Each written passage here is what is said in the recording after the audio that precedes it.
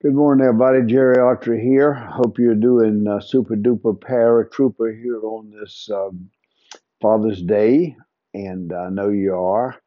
Although it may be a holiday created by Hallmark or somewhat, it's still very significant. Father's Day, and you Myers-Briggs type indicator is a great gift to you in a real sense, a chance for you to take a look at your own personality, where you are, what's happening with you, who you are. And if there's anything that really is useful out of the Myers-Briggs type indicator, the personality instrument, it is that truly you can feel comfortable in your own skin at times like Father's Day.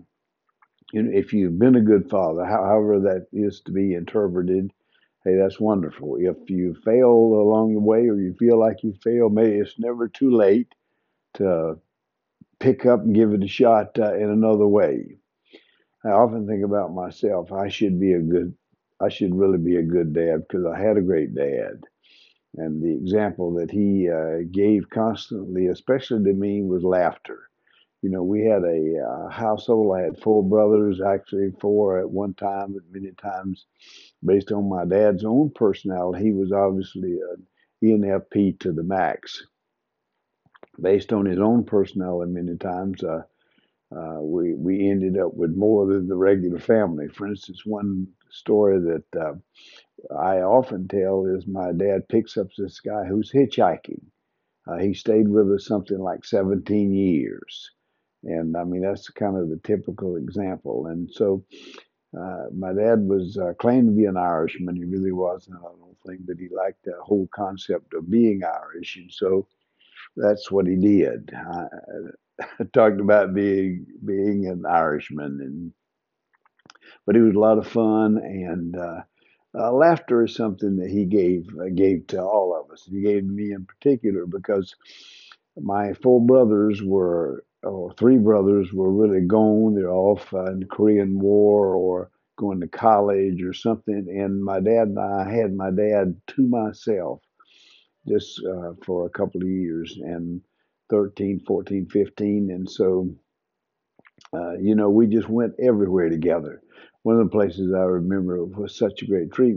Because we lived on a tobacco farm and we had to sell the tobacco at a town, Wilson, North Carolina. Then my dad and I would go up there and we'd spend the night and we'd have a hot dog and things that we never ordinarily would have. But he made sure that we had them, and it's his old buds and cronies. And even when our tobacco didn't capture the price that it should, he never kind of let it get him down, and just figured that, hey, he'll have another shot at it.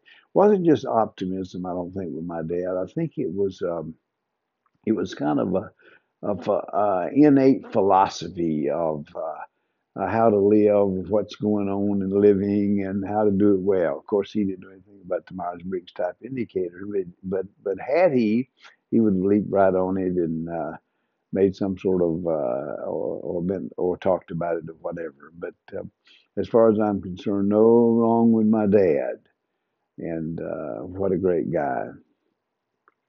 And I hope that's the case with you. I hope that even if you don't feel like like you had the best circumstances or life is not as good as you could have, it could have been, and in some ways, even if you hold something against your dad, get that taken care of. You don't want to be dealing with that. I mean, I know I'm ENTP and I'm looking at things rationally, but you don't want to be dealing with that sort of stuff. If you need to forgive your dad, if he's already gone to the great beyond and you don't have any chances to ask his forgiveness, just philosophically say, Dad, hey, I'm sorry, I should have been better, or, I did the best I could, and I'm sorry that you didn't feel like it was, but hey, no, I don't hold it against you. I don't want you to hold it against me. Hey, I'm going to try to be a good dad if I get a chance to be one.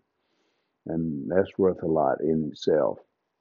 Life changes, things change. A lot of things change that are going on, but we do the best we can. And as a dad in particular, we do the best we can. God bless you. God bless America. Happy Father's Day out here.